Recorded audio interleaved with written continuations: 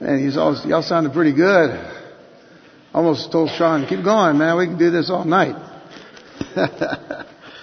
Isn't it wonderful to praise the Lord? I tell you what, we see the world out there doing what it's doing, and we're thinking, we used to be in all of that mess.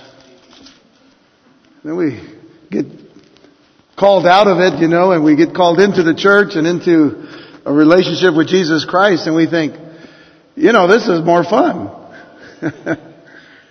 This goes a lot further than all of that stuff in the world, because in the world we were doing things that was wearing us out, physically and otherwise. Now what we're doing in the church, we're also doing in eternity, and that means we're not getting diminished. The Lord is building us up for a time where we will stand before Him in eternity, worshiping Him, and nothing is going to change that, because the sun will never go down, because there won't be a sun needed. We're going to have the light of the glory of God from the throne that we're going to stand before, and we're going to be worshiping Him forever. And we don't understand what forever is until we get there, but we're going to be doing it forever. So praise the Lord. I don't know. I'm a little excited about tonight's study. We're going to be, hello. What happened to is it coming? There it is. They scare me sometimes up there. I'm going to have to go up there and, in love, of course. But we're going to be looking at the Church of Philadelphia, and we're not talking about Philadelphia, Pennsylvania, because if we were, then I'd be putting Liberty Bells up there, Philadelphia Eagles, and Rocky. We're not going to do that. Tonight we're going to be looking at the Church of Philadelphia. And what excites me about this particular church tonight is that out of all the churches so far, this one has the most prophetic connection for us than the other 5 before. Now, next week in the Church of Laodicea, we're also going to have some prophetic connection, but it's going to be in a way that we're going to see what the church is like as well in this day and time. What we're going to see right now is that there is a Church of Philadelphia and there is a Church of Laodicea. And I hope and pray that we are in the Church of Philadelphia. And I hope that we'll understand that as we go along in our study of the Scriptures tonight. So let's turn to Revelation chapter 3, verse 7. And we'll begin reading. Again, Jesus is writing a letter to the 6th church of the 7 churches in Asia Minor. And to the angel of the church in Philadelphia write, these things saith he that is holy, he that is true, he that hath the key of David, he that openeth and no man shutteth, and shutteth and no man openeth. I know thy works. Behold, I have set before thee an open door, and no man can shut it. For thou hast a little strength, and hast kept my word, and hast not denied my name. Behold, I will make them of the synagogue of Satan, which say they are Jews and are not, but do lie. Behold, I will make them to come and worship before thy feet, and to know that I have loved thee. Because thou hast kept the word of my patience, I also will keep thee from the hour of temptation, which shall come upon all the world to try them that dwell upon the earth. Behold, I come quickly. Hold that fast which thou hast, that no man take thy crown. Him that overcometh will I make a pillar in the temple of my God, and he shall go no more out, and I will write upon him the name of my God, and the name of the city of my God, which is the New Jerusalem, which cometh down out of heaven from my God, and I will write upon him my new name. He that has an ear, let him hear what the Spirit saith unto the churches.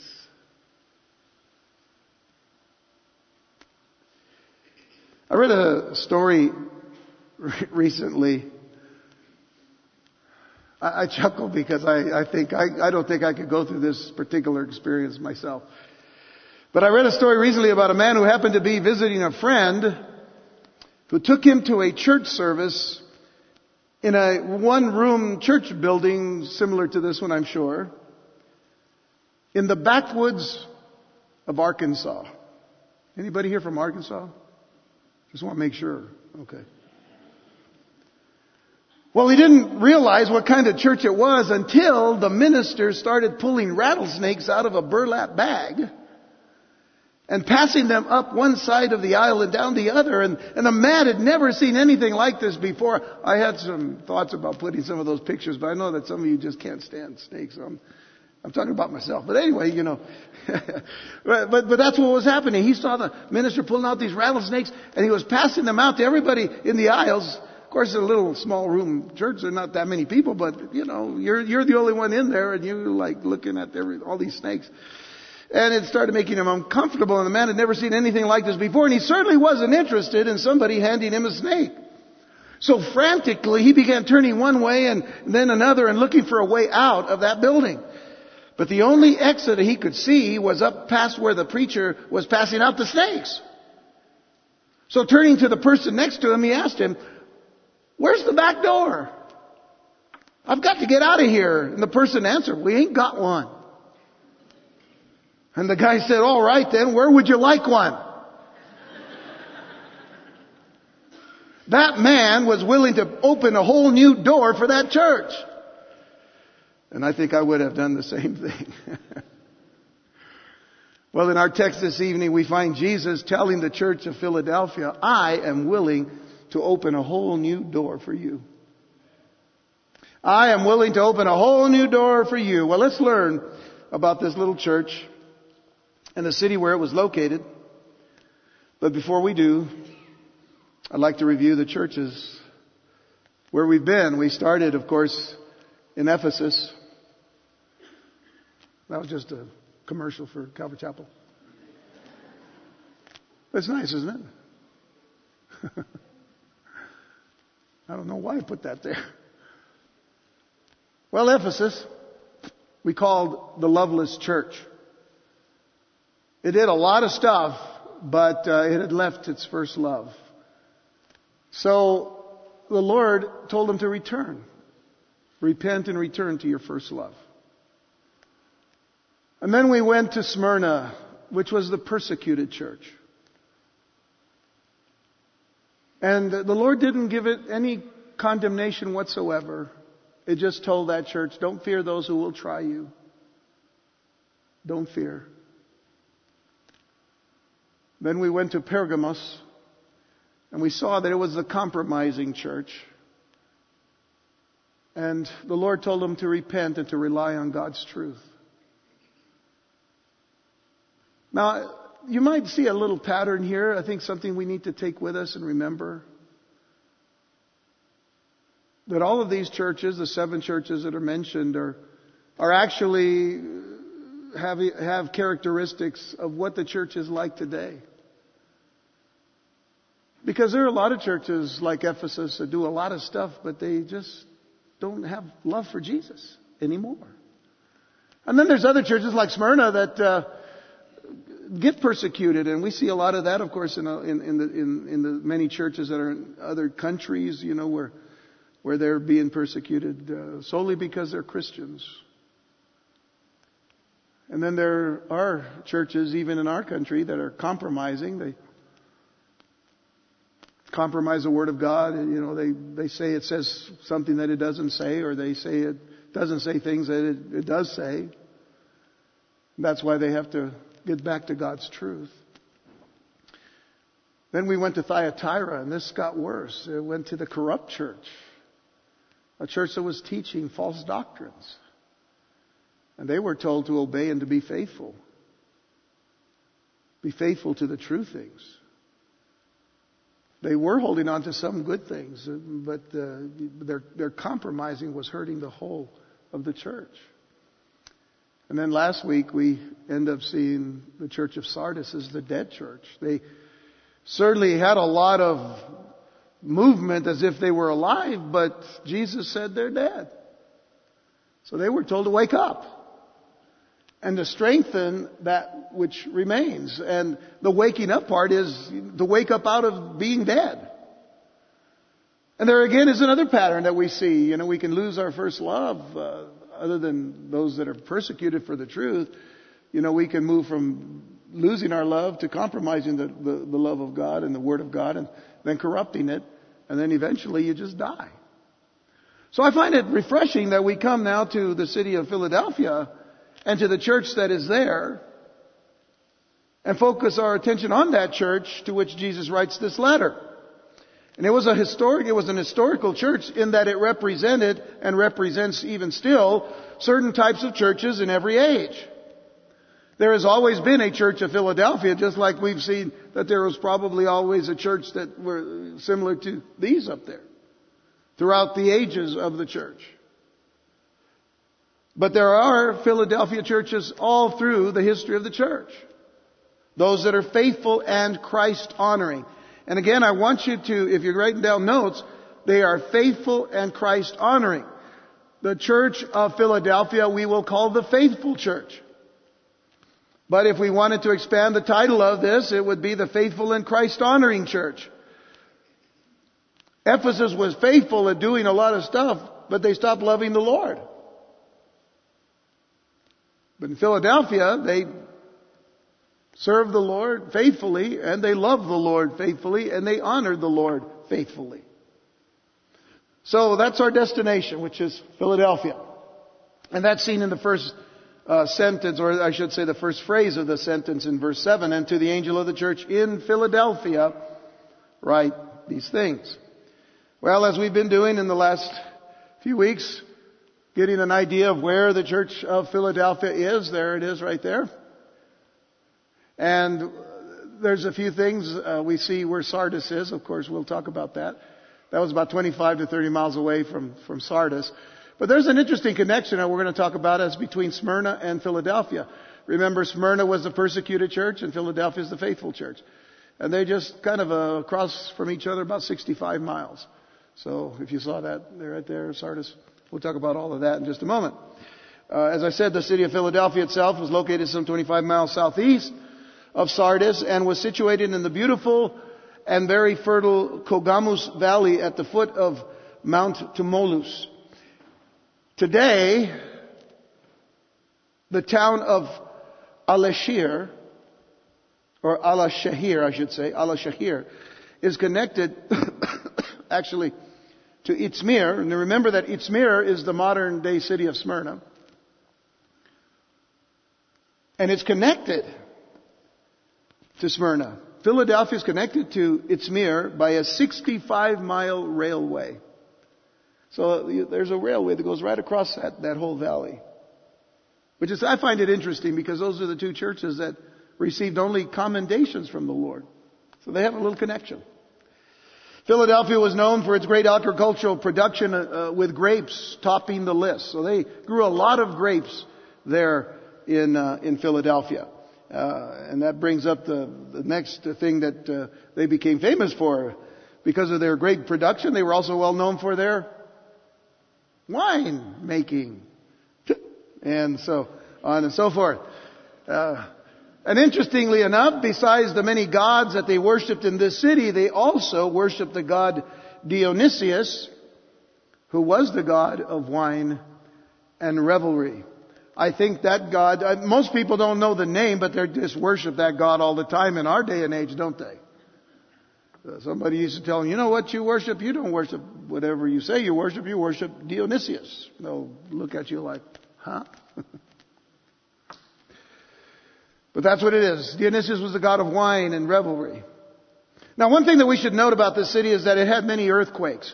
It was known for very unsettled land. In fact, in 17 AD, and I believe we were talking about this earlier in one of the other churches, the city itself was destroyed. That is, Philadelphia was destroyed by an earthquake, and with the help of Emperor Tiberius, the city was rebuilt. And the name of the city, by the way, which means brotherly love. Philadelphia means brotherly love. Comes from the loyalty which King Attalus of Pergamum, who sponsored the founding of the city, the love that he demonstrated to his brother King Eumenes. Attalus actually was nicknamed Philadelphos, which means one who loves his brother. So they named the city kind of after his nickname, which was Philadelphos, and so they called it Philadelphia. Brotherly love. Phila, or that part of the word, comes from the word phileo. If we've studied a little bit of Greek, you realize that there are 4 words that are used in the New Testament for love. One, of course, is agape love, which is the uncompromising love of God toward us. And then there is phileo, which is one used as brotherly love. So phileo is the word for love. And then adelphos is the word for brother. So Philadelphia or Philadelphos. So that's where we get that word. Today in that town of Alaşehir, which is the Turkish name in Turkish translation, the population today is around 40,000 people, about 40,000 people. And there are 5 Christian churches there. There may be more now, but there are about 5 Christian churches existing to this day in the midst of a larger Muslim presence. Now, out of 40,000 people, there are about 1,000 to 1,500 Christians there right now. There may be more. So that's a pretty good amount of Christians in a very Muslim area. And the fact that the name of the ancient city, Philadelphia, means brotherly love, sums up what a Spirit-filled and a Spirit-led believer in Jesus Christ is all about. That's what we are supposed to be all about. They are not only in love with Jesus, but with their fellow brothers and sisters in the Lord. And this, of course, we received from the Lord Jesus Christ Himself, from the apostles. We are to love one another. We are especially concern ourselves with brotherly love and brotherly kindness. We could talk a lot about that. But in 1 John chapter 2, verses 9 through 11, there's the other map. There's the valley again that goes across from Smyrna to Philadelphia. That's where the railway is. But in 1 John chapter 2, verses 9 through 11, John says, "He who says he is in the light and hates his brother is in darkness until now." So brotherly love was very important and is very important in the church. He goes on in verse 10 to say, "He who loves his brother abides in the light, and there is no cause for stumbling in him." So as long as we're loving one another as Christ would have us to love one another as brothers and sisters in Christ, then as we're in the light, there's no cause for stumbling. Which makes me think that a lot of times we stumble because we stop loving the way God wants us to love each other. So keep that in mind, when you think about this issue of, I want to love some people, but I don't really care too much about others. Because as believers, we're to love each other. When Jesus died, He didn't, kind of say, well, I'm really dying for him, but not really for him, He died for all. Now, the effect of that great death, of course, is going to be upon those who believe in Him. But the point is, He loved the world so much, God did, that He gave His only begotten Son. Verse 11 says, "But he who hates his brother is in darkness and walks in darkness." Now, if you don't want to be in darkness, then you got to stop hating your brother. And does not know where he's going because the darkness has blinded his eyes. So a lot of times when we lose sight of where God wants us to be, it's because we stop loving one another. And we've built up hatred, animosities that we should not have one with the other. We need to remember what the psalmist said in Psalm 133 verse 1 when he said, "Behold, how good and how pleasant it is for brethren to dwell together in unity." And this, of course, being Old Testament, didn't matter. It still rings true in the New Testament. It still rings true in the church of today. Behold, how good and how pleasant it is for brethren to dwell together in unity. We share the love of Christ. We share the knowledge of Christ. We share the Word of God. We share the love of God. And this is how the unity of the church, and when we talk about unity, for example, in Ephesians chapter 4, and we realize that when we find ourselves being in unity because we love one another as Christ loved the church, which is Ephesians 5 as well, then we begin to realize the light that is around us is going to help us to direct our paths, because we are where God wants us to be as far as our relationships are concerned. In John chapter 13, Jesus himself said, "A new commandment I give to you, that you love one another as I have loved you, that you also love one another. By this all will know that you are my disciples, if you have love for one another." The world is going to know that we are believers in Jesus Christ because we love one another. When they look at all kinds of things that are happening outside of that love of God. You know, there is that little church, that little Baptist church, I forget the name of it, Westboro or whatever. And they go to all these funerals and they carry these signs that God hates the USA and that God hates, these soldiers that are, fighting and doing all kinds of stuff, or they, and they just spew all this hatred. But they, don't think that they just don't love unbelievers. They don't love Christians either. They find themselves to be the only ones that God loves. Do you find that to be irrational? That this little group of people, feel like they're the only ones that God will love because they hate. They say they hate sin, but they hate people. God told us to love. Love those who hate you and despitefully use you. Love them. And hate them not. So they're not doing what Jesus says, are they? Hello? They're not doing it, are they? So Jesus says, "By this all will know that you are my disciples, if you have love for one another." It's only going to happen if we practice it. But you can't practice it if you stay away from each other.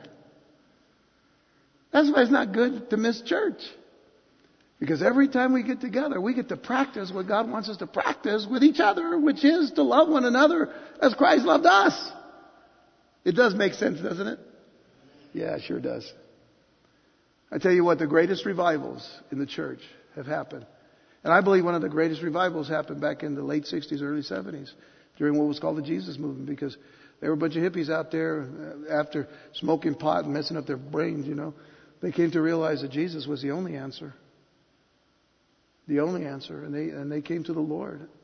And they started right there. They started with what Jesus said about loving one another. And they started loving each other. And then they started loving the people that came to church with them that weren't dressed like they were. And it didn't matter. Little country church at the edge of town. That was talking about Calvary Chapel, a song by Love Song. And they loved one another.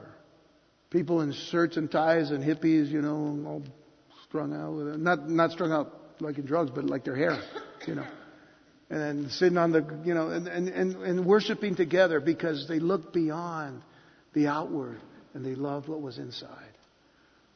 That's when you know there's a revival. Because we do what Christ says to do. Have you ever seen a church that is alive and faithful to Christ? A church that focuses upon Jesus Christ? A church that makes Jesus Christ the center of its ministries and its activities. A church that focuses upon reaching and growing people for Christ. A church that focuses upon teaching people to love Jesus and to love one another more and more and more. This was the church of Philadelphia. This was the faithful and Christ-honoring church. And this is what I want this church to be. The same thing.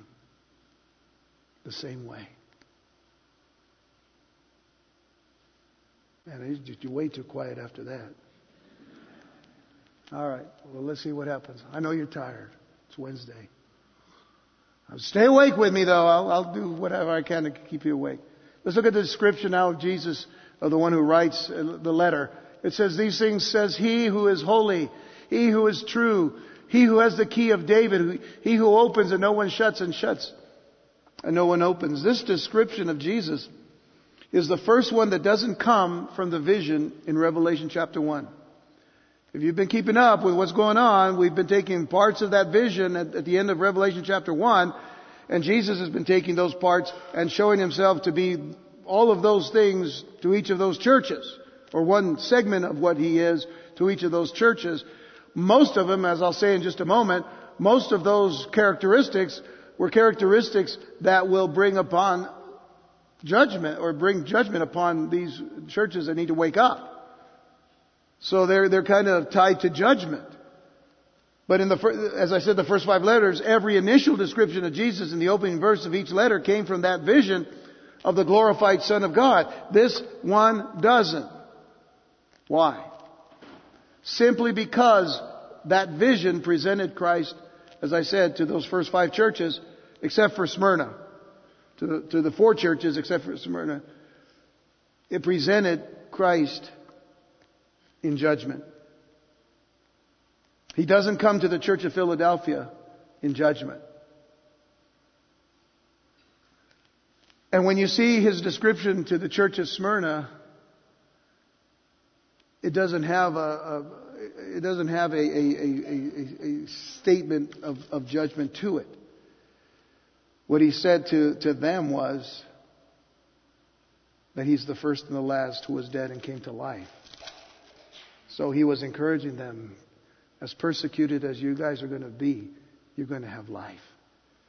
So you see the difference. All the others had, these descriptions that will deal with judgment. But he doesn't come to the church of Philadelphia in judgment. His character here is completely different in that there is no judgment for the true Christ-honoring church. And again, Smyrna would not receive this judgment either, because it did not receive any condemnation whatsoever. And so there is no condemnation or judgment for those who are in Christ. So it was assured that the church in Smyrna was for the most part a church that was in Christ, just as the church of Philadelphia is a church that is in Christ, because they were faithful to the Word of God, and they were faithful to the proclamation of the gospel of Jesus Christ, and they were faithful to the cross, and they were faithful to honor Christ. And it reminds us, and it should remind us, that in Romans chapter 8 verse 1, it tells us there is therefore now no condemnation. No condemnation. And it is written in such a way that it says no condemnation. I know that's my great theological description, but that's what it says. No condemnation. The strength of it lies in the fact that to those who are in Christ Jesus, there is no condemnation. Period. The end. Will we take advantage of that? No, we don't take advantage of it, because it humbles us that the Lord would do that for us. To those who do not walk according to the flesh, but according to the Spirit.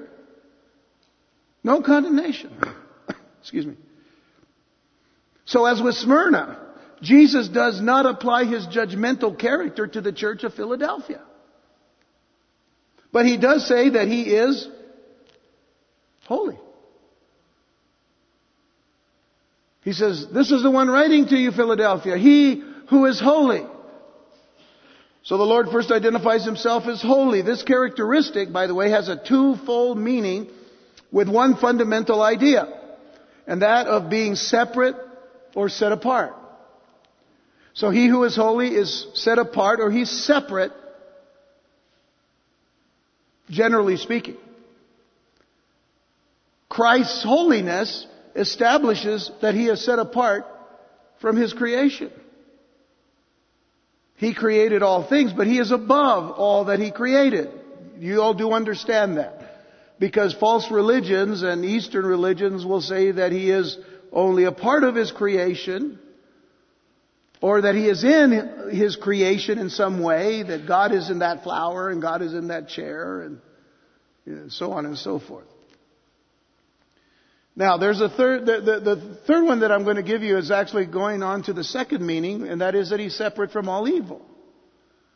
He's separate from all evil, and I'll talk about that in just a moment. But as far as being separate from his creation, it just means that he's not a created thing. But in fact, he is the creator of all things. So if you remember John chapter 1, verses 1 through 3, in the beginning was the Word, the Logos. And the Word was with God, and the Word was God. He was in the beginning with God. This is speaking of Jesus Christ. He was in the beginning with God. That does not mean that he had a beginning and an end. He has no beginning and an end because he's eternal. And this is what the next statement says. All things were made through him, The grammatic context here, of course, is what? We're talking about the Word who was with God and is God, as it says there. All things were made through Him, and without Him nothing was made that was made. What it said in verse 1. The Word was God. So we have to understand then that He is not a part of His creation. He had created all things, but He is above His creation. He isn't to be confused now or to be identified with the natural world in any way. This is the second meaning of His being holy. His holiness means that He is separate from all evil. Even though He died for sinners, and He took upon Himself the sins of the world, He never sinned. There's a few clear passages, 2 Corinthians 5:21, and then this one that says that He was completely free from all moral contamination and corruption, and that's 1 Peter chapter 2, verses 21 and 22. For to this you were called, because Christ also suffered for us, leaving us an example that you should follow His steps, who committed no sin, nor was deceit found in His mouth. So that makes it very clear there was no sin done by Jesus, nor was there any deceit spoken by Jesus ever. Ever. So He who is holy is writing to the church of Philadelphia, but also He who is true. Now, holy and true is a description given to God and to Christ throughout the Scriptures. But what does it mean for Him to be true? Well, first of all, it means that He's genuine and He's real. So there's a double meaning as well, just as He who is holy. In one sense, it means He's genuine and real. Jesus is the real Lord. He is the real Messiah. He's the real deal. All others who claim to be Christ are deceivers. You read Matthew 24, the very first thing that Jesus says and warns His disciples is about false Christs. It's about beware of the deceptions that are coming in the last days. And there are a lot of people that continue to put themselves out as if they are the Messiah.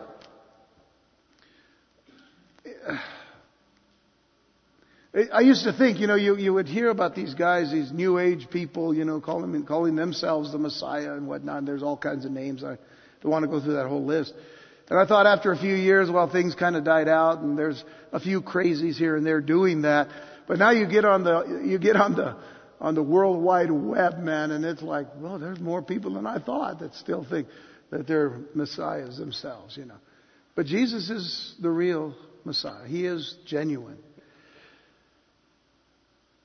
The other meaning of the term, that He is true, He who is true, is that He's trustworthy and He's reliable.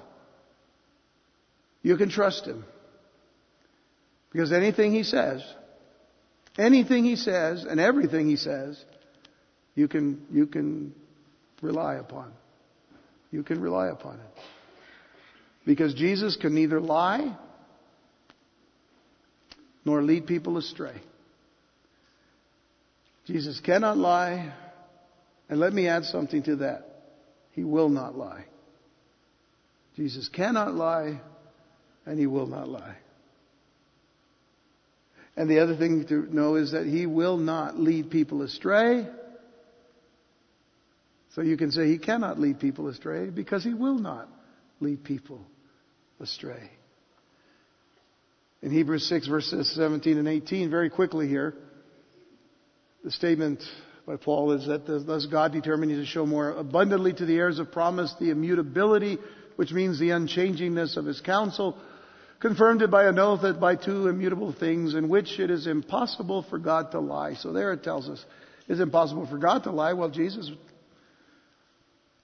is God the Son, so He's not going to lie either. We might have strong consolation. We've fled for refuge to lay hold of the hope said before. So it's impossible for God to lie. The Lord has never lied to us. I can say that a lot of people from pulpits today will lie to you. And they'll tell you that Jesus wants you to have whatever you want to have. I mean, that's kind of a simplistic statement. Kind of generalized, but that's pretty much it. Jesus wants you to have whatever you want to have. You want riches, you can have them. You just got to speak them. Speak them into existence. Now, see, that to me is not genuine. Is not real. And it's not trustworthy. And I've talked to people who said, I used to think that. And I used to think, why doesn't God want to bless me? Well, they were just duped into thinking that's what God wanted for them. No. God wants us to realize something, that if we have Jesus, we have everything we need. And Peter is the one that tells us, he says, in Christ we have everything we need for life and godliness. What more do you need? God will provide what you need so that you can do good for your family, that you can do good for those around you, and whatever it is that He gives you, it is to glorify Him. We've been talking about that as far as our stewardship is concerned. So understand this, He who is true, He who is holy, He who is true, means that we can count on Him. You can count on Jesus. But again, we have to be realistic and we have to be rational in what we can count on Him for.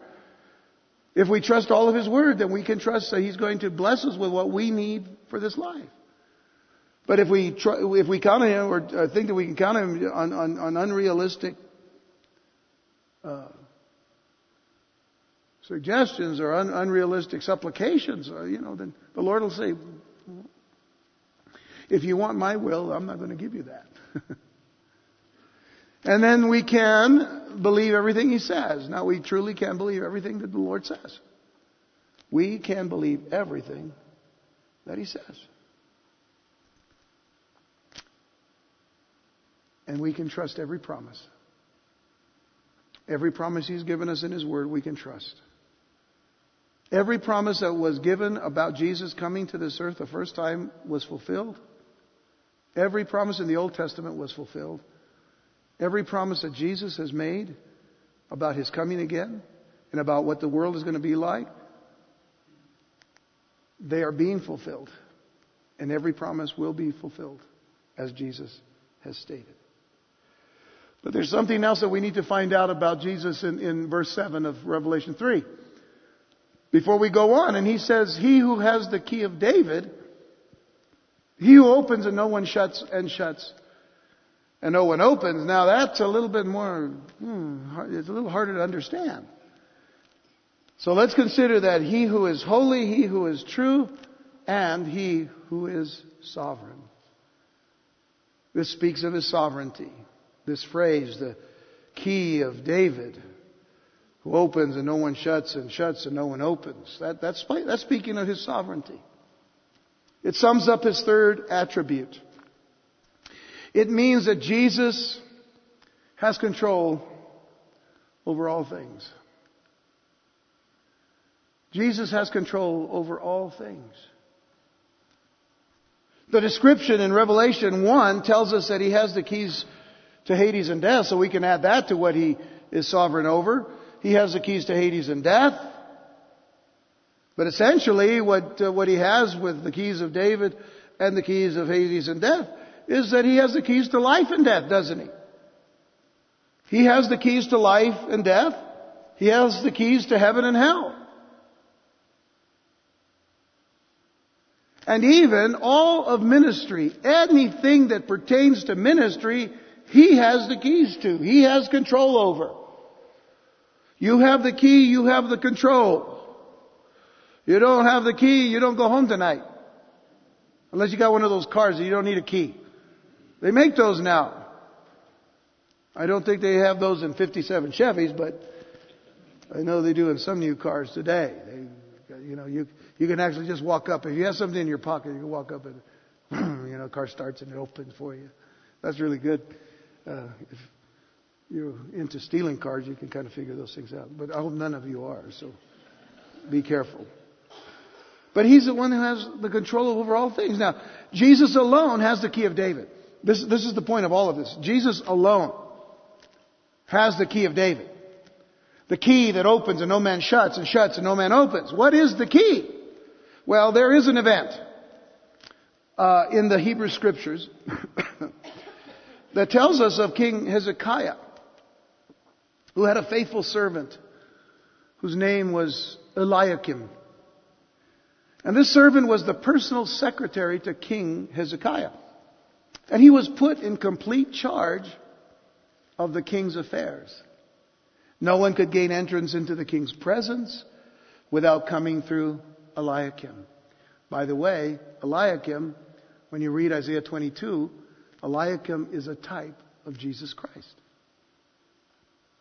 So this servant alone determined who entered the king's court.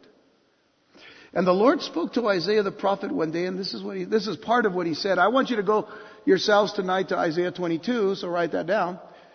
But read the chapter itself, and notice, but in verse 22 it says, the key of the house of David I will lay on his shoulder, so he shall open, and no one shall shut. And he shall shut, and no one shall open.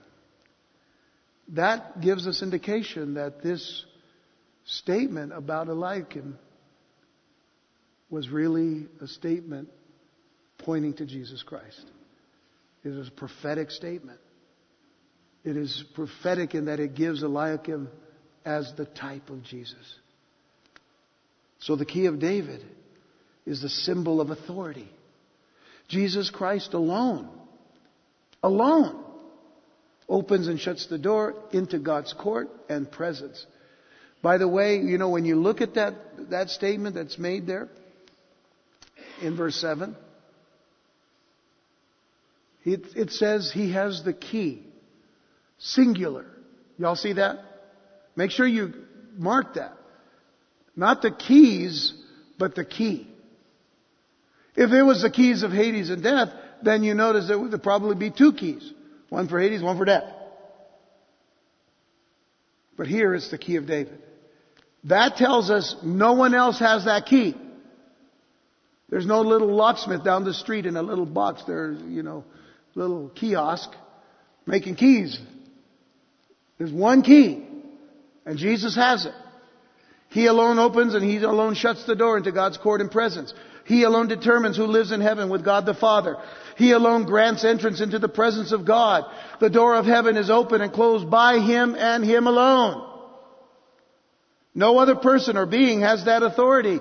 Jesus Christ alone holds the key to open and shut the door to eternal life. Why is it that we want to lead people to Jesus? Because He alone has that authority. It isn't Jesus plus someone else. It's just Jesus alone. It isn't Jesus and the Pope. It isn't Jesus and Joseph Smith. It isn't Jesus and Charles Taze Russell from the Watchtower Bible and Tract Society. Jehovah's Witnesses. Joseph Smith and the Mormons. Everybody wants to pal up with Jesus and say, yeah, me and Jesus, yeah, man, we're the ones that got the authority. No, only Jesus. No preacher that has 100,000 people in his church. And it's not him and Jesus. No, it's just Jesus alone. Just Jesus alone holds the key to open and shut the door to eternal life. Therefore, the church that focuses upon Jesus Christ can be assured that it shall live forever. The church that focuses upon Jesus Christ can be assured that it shall live forever. When the time comes, Jesus Christ shall open the door of heaven. The church that takes all of its ministries, all of its activities, all of its meetings, and makes Jesus Christ the center of all of those things, that church shall live forever. No other church that claims any kind of partnership with Jesus and the key. There's only one key, and Jesus is the one. That's why He said in John 14, verse 6, I am the way, the truth, and the life. No one comes to the Father except through me. No one. Not one person comes to the Father except through me. So, in all of this being said to the church of Philadelphia, it's being said to it to show them, you've been faithful. Because when we see the next verse, in verse 8, we're looking at the commendation. Jesus commends them. He says, I know your works. Now, He doesn't go into great detail about their works. He just says, I know your works. But then He says, see, I have set before you an open door and no one can shut it. For you have a little strength, have kept my word, and have not denied my name. Let me go over this very quickly with you because I think it's really essential for us not to lose sight of this. He says, I've set before you an open door, and no one can shut it. Folks, do you believe that Jesus, when He saves you, He keeps you? That's because the Bible teaches that. And He's wanting to make it very clear that when we have come to Jesus Christ and He has truly saved us and He has changed us and He's given us a new mind and a new heart and a new vision and a new attitude, that He will keep us eternally. He saves us. What a beautiful thought that is. He opens the door. No one can shut it. Not one. Include yourself, please. Not even you can shut that door. Because He could have said, no one is open. I open the door. No one can shut it, but maybe you can. No, He didn't say that. He says no one. You're part of that no one. And then He says, for you have a little strength. Oh, I wish more people would read that. I wish more churches today would read that part. You have a little strength. Because there's churches today that'll teach people, listen, man, you can do anything you want to do. Yes, I know we can do anything we want through Christ who strengthens us. Right? Y'all believe that, right? Because the Bible says that we can do all things through Christ. But we like to hear, we can do all things. Oh, through Christ who strengthens us. Yeah. No, it's we can do all things through Christ who strengthens us. He, Christ, strengthens us. Because we have little strength. In other words, we don't have very much power ourselves. Besides, we don't even have the power to save ourselves. We still need Jesus. So who do we think we are? Who do we think we are? If we can help Jesus out. We can't help Jesus out.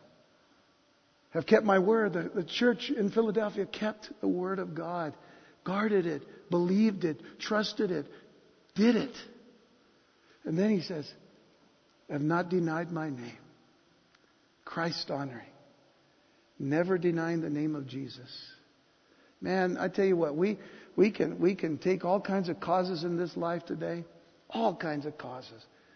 They're all out there. Some are good causes. Sometimes we have to go out there and try to help people, fight cancer and, things that, matter to our families and stuff. Things that our own families have gone through. And so, we pray for that and all, and we go and help. But, there's all kinds of causes, political causes, and just, on and on and on. But none of them should overtake the one cause that is Christ's cause. Because there are times when we have to deny the name of Jesus, not bring it up, not speak it, not say it, because we don't want to step on anybody's toes. And we lose sight of the one cause, which is to declare Jesus Christ as Lord of all. And Christian, that is our cause. That is our one cause. Now, we can go fight cancer and help kids and and all of that. That's okay. That's what we need to do.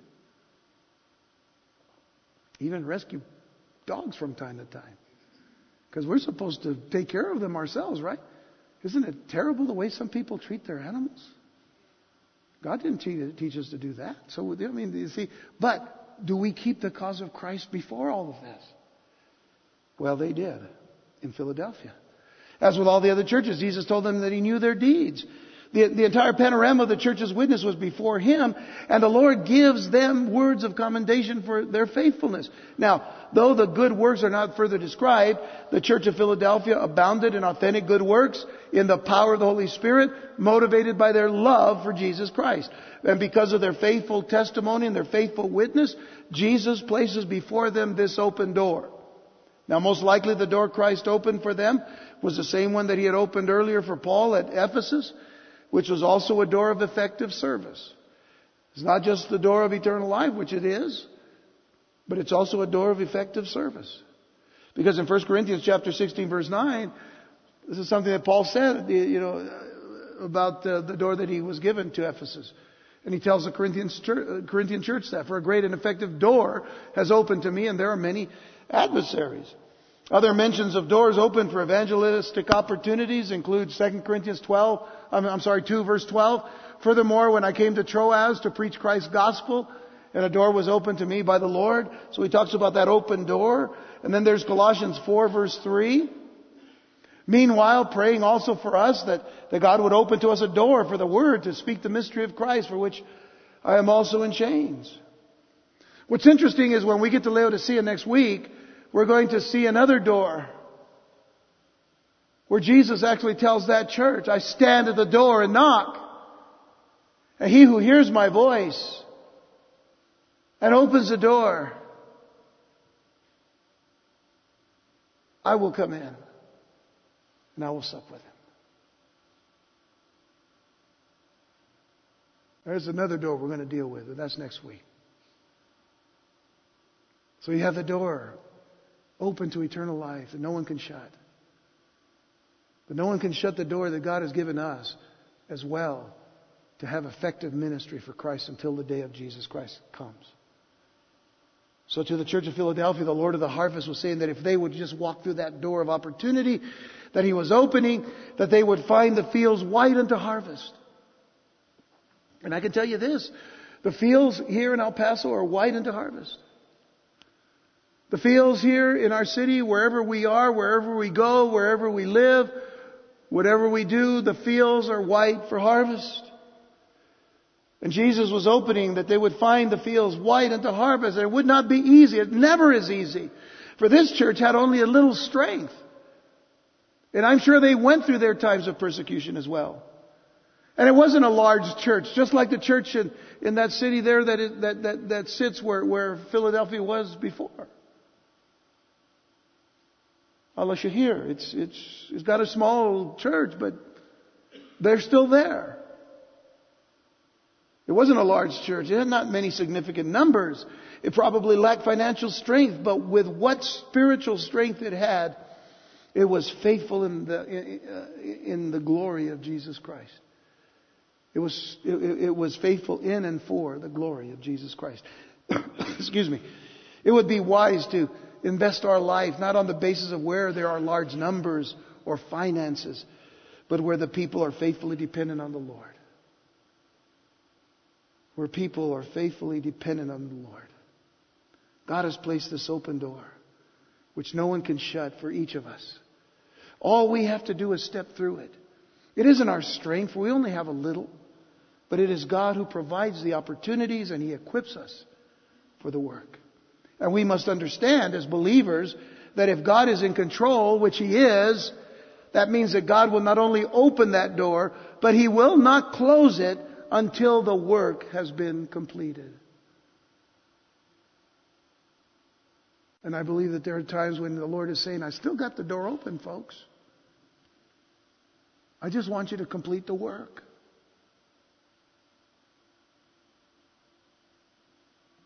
I'll be with you. I'm not going to leave you nor forsake you. I'll be with you. But He wants us to complete the work. What the Lord wants from us is to be faithful stewards. Where have I heard that before? He wants us to be faithful stewards to what He has given us. Turn to 1 Peter chapter 4, verses 10 and 11. Yeah, that's only 2 verses there. That's why it's all crunched up. As each one has received a gift. We talked about that this week. Y'all have gifts. Amen? All right. Minister to one another as good stewards of the manifold grace of God. If anyone speaks, let him speak as the oracles of God. If anyone ministers, which means to serve, let him do it as with the ability which God supplies, that in all things God may be glorified through Jesus Christ, to whom belong the glory and the dominion forever and ever. Amen. Well, that little church didn't have a lot, but they had the gifts that God gave them, and they were faithful in those gifts. Let's go on to the exhortation because we're running out of time. Verses 9 through 11 of Revelation 3 is the exhortation that the Lord gives. Now, an exhortation, as we said before, is not only a warning, it is also an encouragement. In this case, it is a little bit of both. but it is more encouragement than anything else. So the Lord says to them, indeed, I will make those of the synagogue of Satan who say they are Jews and are not, but lie. Indeed, I will make them come and worship before your feet and to know that I have loved you. Is Jesus promoting people worship? No, He's not. Because we only worship one God. The idea of worship in this word, in the sense of it, is actually to bow down, but not to them, but to Him, who has kept His hand upon that church. Because notice the next phrase, and to know that I have loved you. I want them to know I loved you, I protected you, even through the greatest of persecutions and struggles that they've gone through. Then He says in verse 10, because you have kept my command to persevere, I also will keep you from the hour of trial, which shall come upon the whole world to test those who dwell on the earth. Behold, I am coming quickly. Hold fast what you have, that no one may take your crown. Now we start getting into the prophetic connection that affects us now. Affects what's going to happen, because you see, His coming to that hour of trial is speaking more of, in the greater sense of the tribulation time that is yet to come, that is coming still. So we see then the Church of Philadelphia standing in place of all the churches that are faithful to the Lord in whatever time frame. Well, this is the last time frame, because we are living in the last days. The church faced hostile opposition from the unbelieving Jews. And that is something that we need to remember. They were unbelieving Jews, and even Jesus says, they say they're Jews, but they're not. Remember that Paul said there's those people who say they're Jews, but they're really not. Because you're not a Jew just on the outward, you're a Jew from the heart. And they weren't even that. And that's something we need to remember. False religion has always been a formidable antagonist against the true Christian faith. It was said by someone that the Philadelphia letter, and I quote, the Philadelphia letter reminds that any true church at any time, and especially during the last days, meets satanic opposition through intimidation, religious ritualism, and hypocrisy. Opposition strengthened by mixtures of worldliness and religiousness. And he ends the statement, church and state. I want to tell you, that's where we are today. That's where we are today. And that's why I believe the Lord can come at any moment. That's where we are today in this country of ours. We are meeting satanic opposition just because we believe in the cross of Jesus Christ. Just because we believe in the Bible and the Word of God.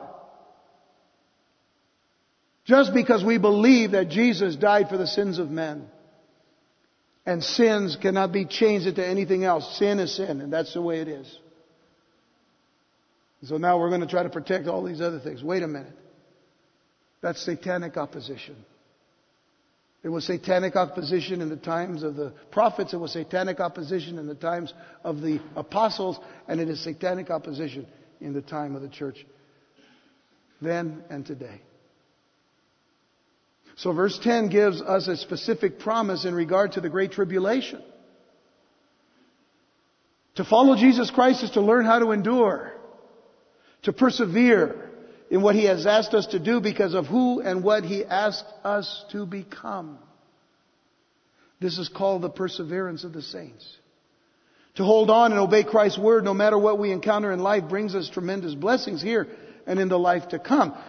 But because of their faithfulness, the Church of Philadelphia are promised that they will be kept out of the hour of testing which will come upon the whole world. And so every church age or every church period that there is a Church of Philadelphia, they will be protected from the hour of temptation or the hour that is coming with great tribulation.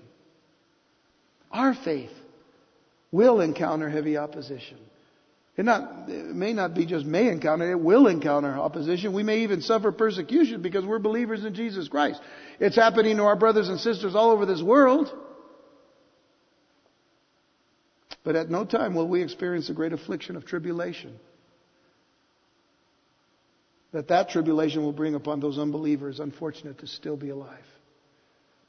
And when we get more into the book of Revelation, we're going to realize what the tribulation period is all about.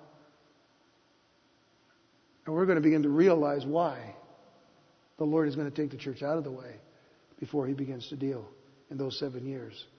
Not only with Israel, but with all unbelievers and all that remain.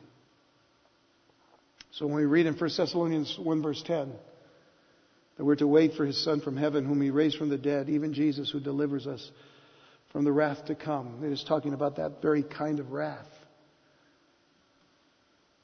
Jesus does not usually call persecution of the church wrath. Persecution is suffering. Persecution is suffering for the faith. But He doesn't call it wrath. Wrath is reserved for the enemies of Christ. Wrath is reserved for the unbeliever who's chosen just to stay away from Jesus. Chosen to reject Jesus. Chosen to renounce Jesus. Chosen to ridicule Jesus.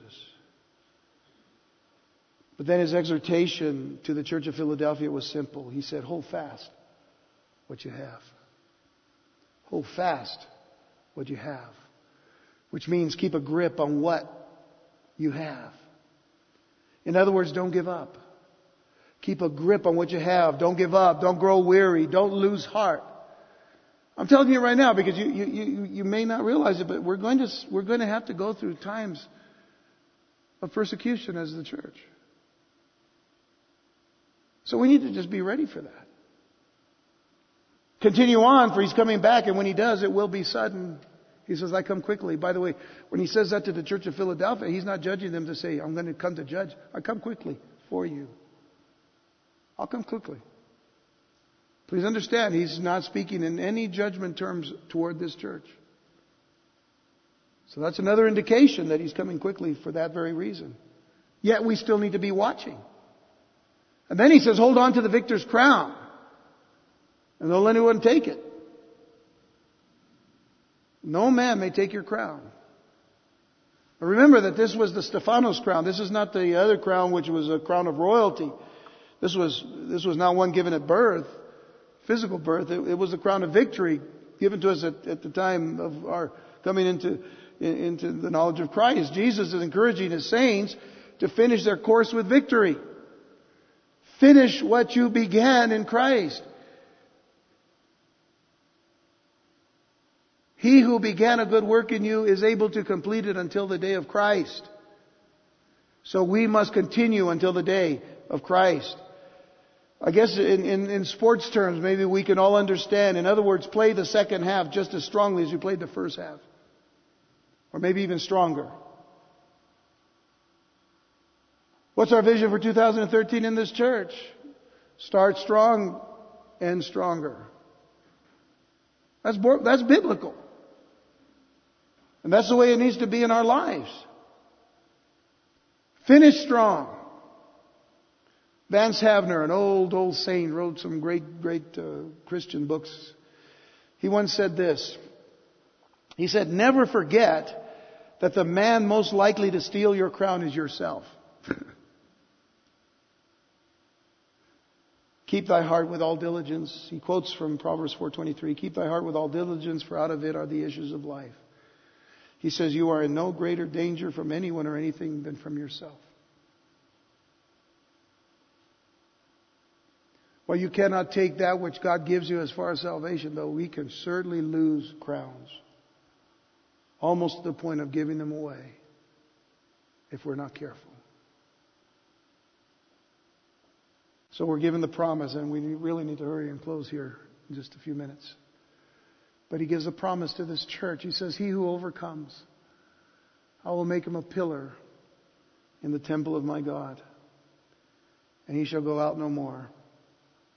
Which means, you guys come in, week out to church, and you honor the Lord with your sacrifices of praise and thanksgiving. And then you go and you do the same where you work and where you live and all of that. But there'll be a temple that will go one day and will never come out. That's where we'll live.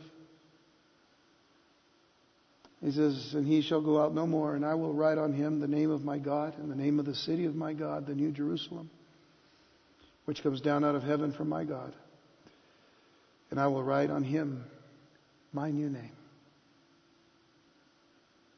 Now remember that the city of Philadelphia, remember this, it was very vulnerable to what? Earthquakes. It was very vulnerable to earthquakes. The land was very unstable. Oh, I should have given you that test. Because I mentioned that earlier. And y'all like... Jesus is promising them that he would make them a pillar in the New Jerusalem. Pillars that would not break because of the land being unstable, because that land was not going to be unstable. Where we're going, there won't be any earthquakes. They would be a stable, strong city, no longer on shaky ground. By the way, you come to Jesus Christ and you're really no longer on shaky ground. Only if you walk away for the moment. And the Lord says, get back over here. Quit walking over there. There's shaky ground out there. There's all kinds of stuff going on, but right here, it's safe. From a little strength, the Lord will make us pillars. It's what the Lord does with us. We see that we have security with Him, and we will be with Him forever, and we will have all these names written on us. A lot of names. The name of my God, the name of the city of my God, the New Jerusalem, and my new name. And now I'm going to write it all on you.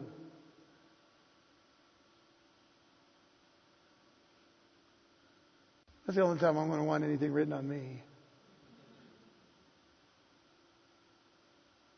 We belong to Christ, and that's what that whole point is.